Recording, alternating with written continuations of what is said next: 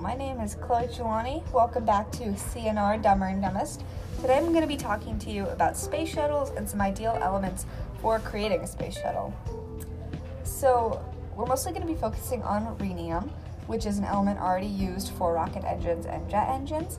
It has 2 valence electrons, and it is in group 7, period 6 of the periodic table, which means it's low and towards the middle of the table. In taking in mind reactivity trends, that would make it already have low reactivity, but it's also a transition metal, which means it's going to be really low and a great fit for a space shuttle, because we can't have a space shuttle being reactive.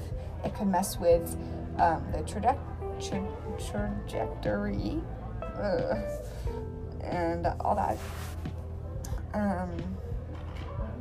So comparing rhenium to titanium and aluminum, which versions of both are already being used for space shuttles, rhenium has a melting point of 5,759 degrees Fahrenheit, which is perfect because space shuttles can get up to 3,000 degrees Fahrenheit.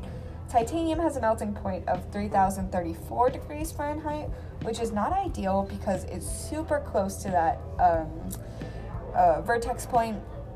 And aluminum melts at 1,221 degrees, which is a red flag, but could be worked with when mixed with other elements. In terms of cost, rhenium cost $455, which spaceships have a large budget, but we're still trying to be cost effective, so that might not be the best option. Titanium cost 35 cents, and aluminum cost 42 cents. So those are both cost-effective options. In terms of atomic weight, rhenium rounds to about 186, titanium rounds to about 48 U, and aluminum rounds to 27 U. So aluminum and titanium would be great lightweight options, while rhenium is a little bit heavier, and we have to be worried about if the space shuttle is light enough to fly.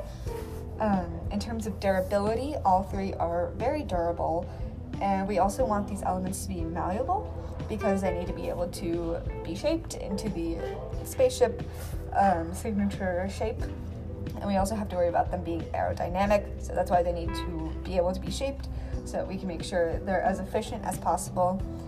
And rhenium is not reactive, which is perfect, but titanium and aluminum are, so they would have to be manipulated so they'd still be a good fit for the space shuttle, because we can't have them being reactive in space. So out of the 3 options, I personally would choose titanium because it had a lot of green flags, and the things that are wrong with it can be fixed by adding it with another metal. And overall, it seems like the most probable element that we could send to space, because we're already doing it. All right, thank you for listening, and I'll catch you next time.